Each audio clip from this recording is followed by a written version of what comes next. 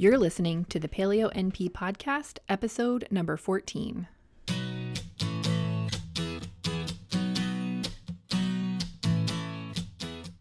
Welcome to the Paleo NP podcast. I'm Martha, a family nurse practitioner and creator of MarthaFlorence.com. I live in Anchorage, Alaska with my boyfriend and fur children. I'm here to share my take on integrative health, nutrition, and fitness, answer your questions, and talk with health and wellness experts. You can submit your questions at MarthaFlorence.com. Enjoy this week's episode. Remember that the materials and content within this podcast are intended as general information only and are not to be considered a substitute for professional medical advice, diagnosis, or treatment. Hi everyone, welcome to another episode of the Paleo NP podcast. I can't wait to talk about protein, carbs, and fat today. The only quick announcement I have is that there may or may not be a new episode coming out next week. I'll be in Hawaii, and if you're listening to this episode when it initially comes out, I'm actually already in Hawaii, but I was able to record this one before I left. Anyway, I am not sure if I'll be able to record an episode or not, and if I don't, I will definitely be sure to make sure the next one is extra good to reward you for your patience and understanding. I've also got a couple of awesome guests lined up for the next few weeks, and I'm really excited to get those episodes out because they are going to be fantastic. So let's get into protein, carbs, and fat. First, I want to say that what we're not talking about today is how many grams of protein, carbs, and fat you should be eating every day, because while I definitely think that macro counting has a time and a place, making general recommendations doesn't work when it comes to this stuff. So that's something that you would want to work with someone on, and yes, work with a real person. Don't use an online calculator because those aren't particularly accurate. If you're interested in more about how macros might work for you, email me because I would love to chat about it. Also, just to be clear, calorie counting is also not something I'm a fan of. At a certain point, calories do matter, and I think we've talked about this before, but it's a much more complicated issue than calories in versus calories out. So that's not at all what we're talking about today. What are we talking about today? I am going to dive into why protein, carbs, and fats are all important for your body and hopefully help you understand why we shouldn't be afraid of certain groups of macronutrients because they are all important.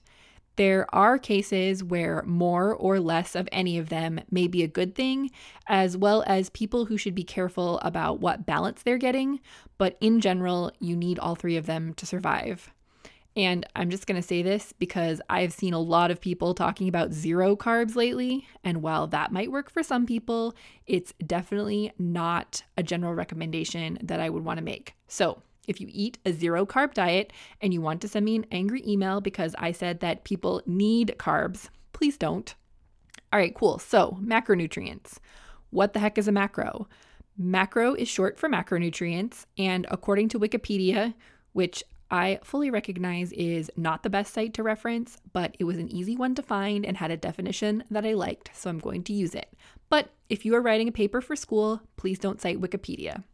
Anyway, according to the definition in Wikipedia, macronutrients are a class of chemical compounds which humans consume in the largest quantities and provide a bulk of energy. So every food falls under one or more of these categories of protein, carbohydrate, or fat. Some can fit into multiple categories depending on how much of each macro is present. Also, don't confuse these with micronutrients, which refers to the vitamins and minerals that we get from our food and also need to survive, but those do not provide us with energy. So let's start with protein. My guess is that when I say protein, you probably think of protein bars and protein powder and maybe a big, huge, muscly meathead at the gym. But in reality, everybody needs protein. And eating protein while also lifting weights will not make you a big, buff meathead. For all the ladies out there who think that they're going to get bulky from lifting weights and eating protein, have you ever seen how much a bodybuilder eats? You've got to get a lot of protein to get and keep muscles that big. So protein is made up of chains of amino acids, And there are 20 different kinds of these amino acids. So those amino acids are the building blocks of proteins. And some of these are considered essential, which means that we have to get them from our food. And others are non-essential, which means that our bodies can make them from other things, and we don't need to rely on food to get them. There are also some amino acids that are essential if you have certain diseases. So under normal circumstances, your body will make them and they are non-essential. But if you have certain health conditions, these conditional amino acids become essential because your body doesn't make them on its own, because it doesn't have the right building blocks. So why do we need protein? Well, all of your cells are made up of proteins. So you need proteins to repair your cells and in order to make new ones. Protein is important in helping you to feel satiated after your meals. It helps with blood sugar regulation. It can help you with your weight loss goals, and it's important for growth. So it helps you to build those big, bulky meathead muscles. And it's also necessary for growing kids to actually grow. And it's really important in repair of cells and tissue when you have any sort of injury or if you've had surgery. And I want to make something clear here. While getting your protein from things like grass-fed and pasture-raised animals is far better than getting it elsewhere, you should not let this stop you from making sure that you're getting plenty of proteins from animal sources.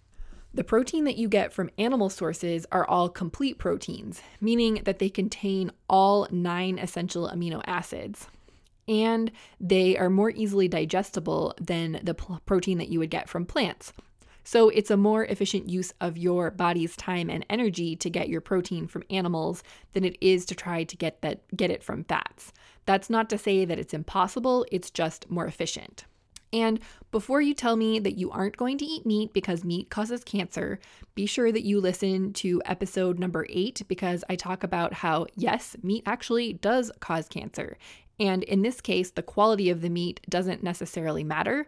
But if you make sure to eat plenty of vegetables along with it, it negates most of the cancer-causing aspects. So while there are certainly health benefits to choosing high-quality, grass-fed, pasture-raised meats, please do not let that keep you from eating a paleo diet or from getting plenty of animal protein in your diet. Protein isn't stored by the body because it's not really used for energy. There may be some very small portion of total protein intake that is converted into energy, but not a significant amount. So this means that it's important to eat protein almost every day.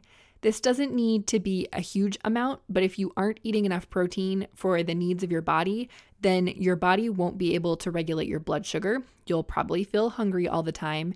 You won't repair injuries or be able to build any muscle. We've already touched on this a little bit, but animal protein is the easiest for your body to digest and absorb and get the nutrients that it needs out of your food and into your cells. So examples of protein sources from animals would be meat, fish, eggs, and some dairy. There are also some sources of plant proteins, but as I mentioned earlier, plant proteins are not complete proteins, which means that they don't contain the 9 essential amino acids, and they aren't as bioavailable. So it's harder for your body to get the nutrients, the amino acids, from plant sources. Plant proteins would include beans, soy, lentils, nuts, and seeds, and a small amount can also be found in rice and some other grains. The reason that the nutrients are harder to get out of plant sources is because the plants have chemical defense mechanisms in place to protect them.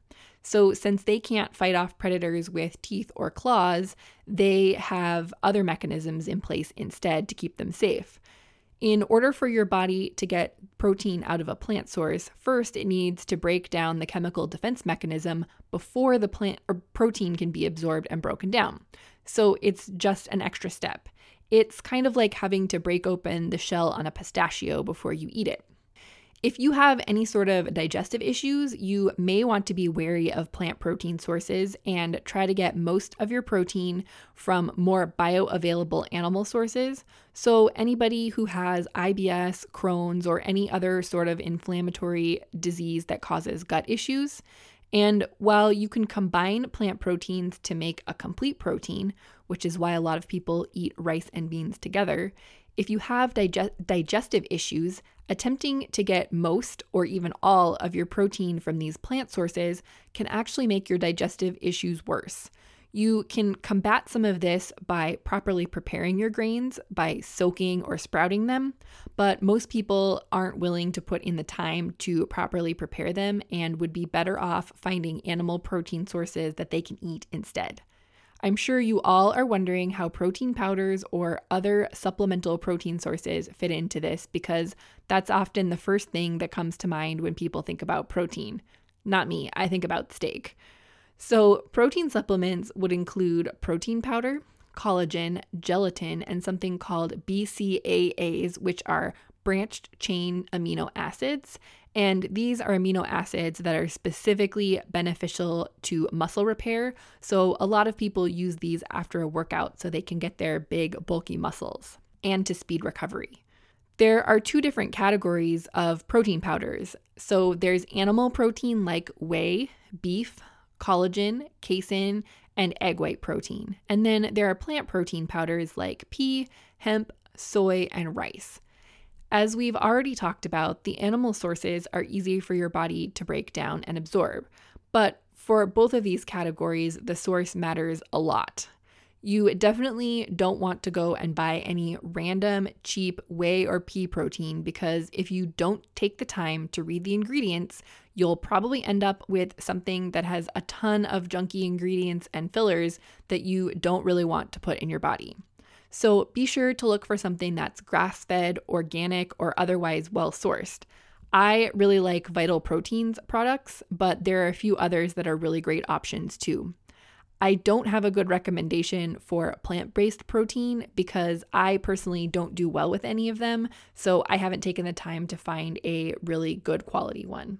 Before you run out and buy some protein powder though, please note that not everybody who exercises needs a protein powder supplement. Protein powder can be pretty convenient for eating before or after a workout, but you absolutely can get the same benefit from eating real food sources of protein. How much protein you need depends specifically on your health history, your age, your gender, and current health status, as well as what your goals are. Also, remember that your body is constantly changing. So just because you're eating a certain amount of protein now and it's working for you, doesn't mean that eating the same amount of protein in 1 year or 5 years will continue to work for you. You might need more protein if you are recovering from illness or surgery, if you're an athlete trying to build muscle, if you are a kid or a teenager because you are still growing, and if you are pregnant or breastfeeding, there is also an increased need for protein, but it's not as much as you might think it is. You might need to be careful or eat less protein if you live a relatively sedentary lifestyle or if you aren't working out to build muscle. Although I would say that if you are working out for anything other than fun, as in if you have any sort of performance goals, you may want to be aware of your protein intake and err on the side of more rather than less. There is research that suggests that even endurance athletes have an increased need for protein despite not actively trying to build muscle. If you're working on blood sugar regulation or trying to increase your sensitivity to insulin, and remember we talked about this in episode number 6, which was all about insulin resistance. If you're trying to lose weight or if you are over the age of 50, you might also benefit from eating more protein. As we age, we lose muscle mass. So that's why those who are over 50 should consider eating more protein, because it can help to counteract some of that muscle loss, which will have both metabolic and physical benefits down the road. If you have chronic kidney disease, you need to be aware of your protein intake. I'll link to an article by Rob Wolf about this because I think it gives some good perspective that it's not as cut and dry as if you have kidney disease, you should eat less protein. It's a more complicated issue because things like blood sugar and hormone balance can also affect the kidneys, and some of that can definitely be managed by taking out carbohydrate and adding more protein into your diet. So if you do have chronic kidney disease, definitely talk with your doctor before you start to eat more protein, but also do some research because lower protein intake doesn't necessarily help improve kidney damage or disease. So next up is carbohydrates. What are carbs? Is butter a carb? 10 points if you get that reference. These days, it seems like people are either completely petrified of carbs and think that if they so much as look at something carby out of the corner of their eye, they'll gain 10 pounds, or they think that carbs are the best thing since sliced bread. And yes, that was an intentional pun. My grandma would have been so proud. And these people are also terrified that somebody's going to take away their carbs. I can't tell you how many people have blurted out, "I'm never ever giving up bread," within 2 seconds of meeting me. Apparently, carbs are a touchy subject for a lot of people. Some people do really well with faster digesting carbs like white rice, and others do better if they stick to vegetable sources of carbs. And if you want to get super nerdy about your carb tolerance, you should get a copy of Robb Wolf's book called Wired to Eat, because he has a whole carb tolerance testing protocol that's pretty interesting. He also takes a look at a big study that was done on carb tolerance, and those results are pretty fascinating. The gist of it, and I'm probably going to do a terrible job of summarizing it because I don't have the book in front of me, but the gist was that we tend to think that carbs like bananas or sweet potatoes are better for us than something like, say, cookies. But this study looked at the postprandial blood sugars, so the blood sugar a certain point after a meal, in a bunch of people after eating different types of carbs. And the conclusion was that some people actually do better with the cookie than the banana. I thought that was pretty interesting, but really the only way to get this information for sure is to test your blood sugar, which might be farther than a lot of people are willing to go. But the practical piece of information to take away from this is that if you feel like you do better with certain carbs over others, it's probably true. And if everyone tells you that you should be eating bananas instead of cookies, but you know the cookie does better for you than the banana, go with what you know. So what is a carb? Anything that doesn't really fit under the umbrella of protein or the umbrella of fat, which we'll get to in a minute, is considered a carb. So fruits, vegetables, grains, and beans. And no, Regina, butter is not a carb. Carbohydrates are made up of monosaccharides, disaccharides, and polysaccharides, which are all various sizes of sugar molecules. All of these molecules make up glucose, fructose, lactose, glycogen, and starch. Glucose is a simple sugar that is generally what your body likes to use for fuel. Insulin, a hormone, is what allows the glucose to move out of your bloodstream and into your cells where it can be used for energy. And glucose is stored in your body as glycogen. And this should all sound a little familiar to you because we talked about this in great detail in episode 6 when we talked about metabolic syndrome and insulin resistance. There are 2 types of carbs that you'll hear about, and those are simple carbs, which are fast digesting and generally considered to be of a high glycemic load, which means that they cause your blood sugar to increase very quickly. White rice, bread, and plain table sugar are all good examples of these. Then you also have complex carbs, which have more fiber in them, so they are slower to digest and don't cause your blood sugar to increase as quickly. Carbs are the preferred source of fuel for your body. They are not the most efficient form, that would be fat, which we'll talk about next, but they are the fastest and easiest for your body to use. Your brain also prefers to use glucose as its fuel unless you're able to switch it over to using ketones by eating a low-carb, high-fat, and moderate protein diet like a ketogenic diet. You can't just take away all of the carbs and expect your body to start burning fat as fuel. You need to do a little bit of training and transitioning first. So carbs are a great source of fuel for higher intensity but shorter duration exercise. And if you aren't eating enough carbohydrate to support the activity that you're doing, you'll probably start to feel pretty bad and your performance and your recovery will start to suffer as well. Not eating enough carbohydrate to support your activity can also lead to hormone disruption. And I see this a lot with women who are on a ketogenic diet. Women have much different hormone needs than men, and it seems like they just require more carbohydrate to support their bodies, especially if they're exercising. And this isn't true for every woman, but this seems to be the general trend that I've noticed. A lot of times making an adjustment to the amount of carbohydrate that you're eating can make a huge difference in exercise recovery, any adrenal issues, thyroid regulation, energy levels, and more. So people who tend to need more carbohydrates in general are athletes, Pregnant and breastfeeding women, kids and teenagers, anyone with adrenal issues, people who have lost their menstrual cycle, and if you have trouble recovering from workouts, or if you've been on a low carb diet and you're either feeling worse or you aren't seeing the results that you wanted, you may need to eat some more carbohydrate. If you aren't very active, you won't need as many carbohydrates as the average person because you don't have any reason to need additional fuel. People who would benefit from less carbohydrate, and I'm not suggesting that these people should be on a low carb or keto diet, but they should be consuming fewer carbs than the people that I just talked about. So those would be anyone who is overweight or lives a sedentary lifestyle, anyone with insulin resistance, diabetics, or if you have PCOS. All right, and last but definitely not least, let's talk about fat. First of all, eating fat isn't going to make you fat. I'm going to say this again because it's really important. Eating fat will not make you fat. The food policy in the US in the 80s and 90s shifted into this low-fat will save your life phase and started to replace all of the naturally occurring fats in food with refined sugars and other additives. And what's happened since then? The obesity rates have gone up even more despite all the low-fat is good for you propaganda that's out there.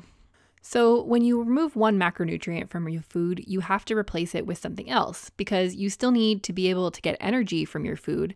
And most people and food companies replace the healthy fats and that were naturally occurring in foods with refined carbohydrates and sugar, because there's this other problem that if you take the fat out of a food, you have to put something in it that will still make it taste good because fat tastes good. So obviously, this replacing fats with sugar and other carbs hasn't really done us any favors in this country, because I think something like 60% or more of adults in the US are overweight. So what does fat do for your body? And remember that we're not talking about body fat, but the kind of fat that you eat and get energy from. Eating fat gives you sustained energy, helps you to absorb fat-soluble vitamins. We talked about this in episode 12, where we talked about supplements and getting nutrients from whole food sources. Fats are important in hormone production, and they help keep you satiated just like protein. And they also give you essential fatty acids, which are important for the health of your brain and nervous system. Also, all of the cells in your body have a membrane around them that is made up of fats. Eating the right amount of healthy fats not only helps to slow down the metabolism of carbohydrates, which will keep your blood sugar better regulated, as well as keeping you full longer, but it also can help prevent or slow the progression of many chronic diseases. So what the heck is considered a healthy fat? Monounsaturated fats like olive oil and avocados, polyunsaturated fats like nuts and seeds and fish, and saturated fats like coconut oil and grass-fed butter are all what I would consider healthy fats. The kinds of fats that absolutely everybody should avoid are trans fats and partially hydrogenated fats and oils, because these can cause inflammation and contribute to insulin resistance. These include vegetable oils, soybean oil, corn oil, and canola oil. When these oils are cooked at high heat, they can become damaged, which causes inflammation and damage in your body. They can also increase the amount of LDL cholesterol in your body, which is the bad cholesterol, and decrease the amount of HDL cholesterol, which is the good cholesterol. And a quick note on cholesterol: consuming dietary cholesterol does not increase your blood cholesterol levels, but eating trans fats and hydrogenated oils can raise your LDL and lower your HDL, which is the opposite of what you want to happen. Also, a quick note on saturated fat and heart disease. That's another fat myth that I think has been pretty sufficiently debunked, but I'm going to link to an episode of the Balanced Bites podcast that talks a lot about fats and heart disease and some of the research that was used to make those recommendations, because it's pretty interesting and also a little scary how easily those results can be misrepresented. All right, back to why you want to eat plenty of good fats. If you are an athlete, it can be a great fuel source during exercise. If you want to get really nerdy about this, I highly recommend reading Bob Seebohar's book about metabolic efficiency. He's got lots of good stuff in there for endurance athletes.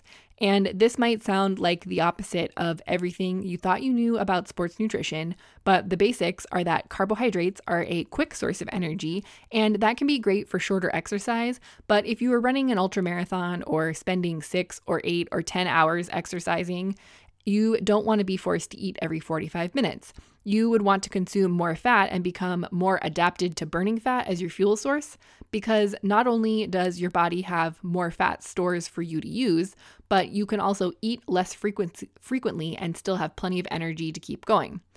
And another thing that is important here is to know that if you don't eat much fat, your body isn't going to know how to use it for energy. Sugar and carbohydrates are an easier source of energy, so when you give your body plenty of those, it tends to use that for fuel and doesn't really try to use any fat. And it also downregulates the amount of bile and lipase that it produces, which are what we need to break down fat. So when you don't eat much fat, you'll need to teach your body how to do so by eating fewer carbs and more fat if you want to use fat as a fuel source.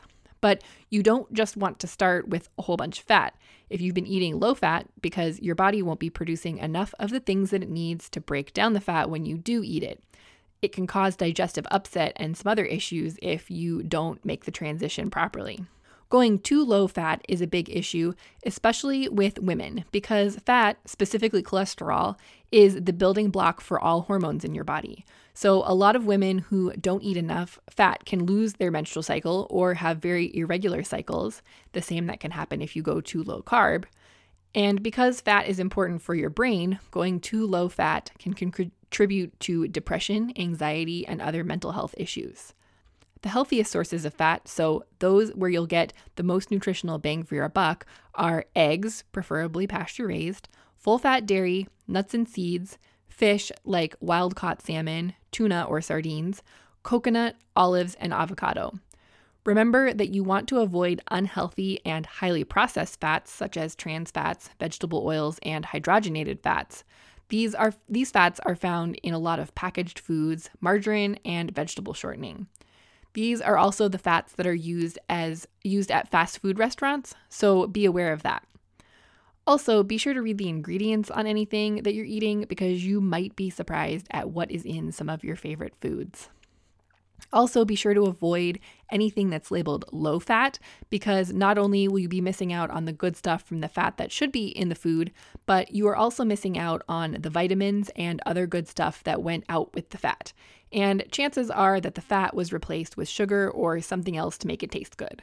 The options for fat supplementation aren't quite as broad as those for protein, but since keto is becoming a big thing, there are a few things that we should talk about. First up is MCT oil, which stands for medium chain triglycerides, and it basically goes straight to your mitochondria and gives you tons of energy. So this is why putting MCT oil in coffee has become such a big thing, because it essentially turns your coffee into the most energizing thing that you can make legally.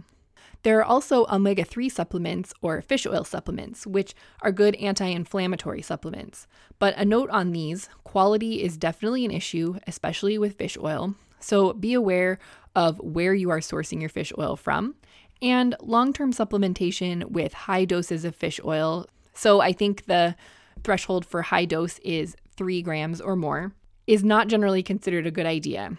There doesn't seem to be any harm from lower dose supplementation long term, but if you are going to do some high dose supplementation, I have read in several places that you don't want to do it for longer than 6 months.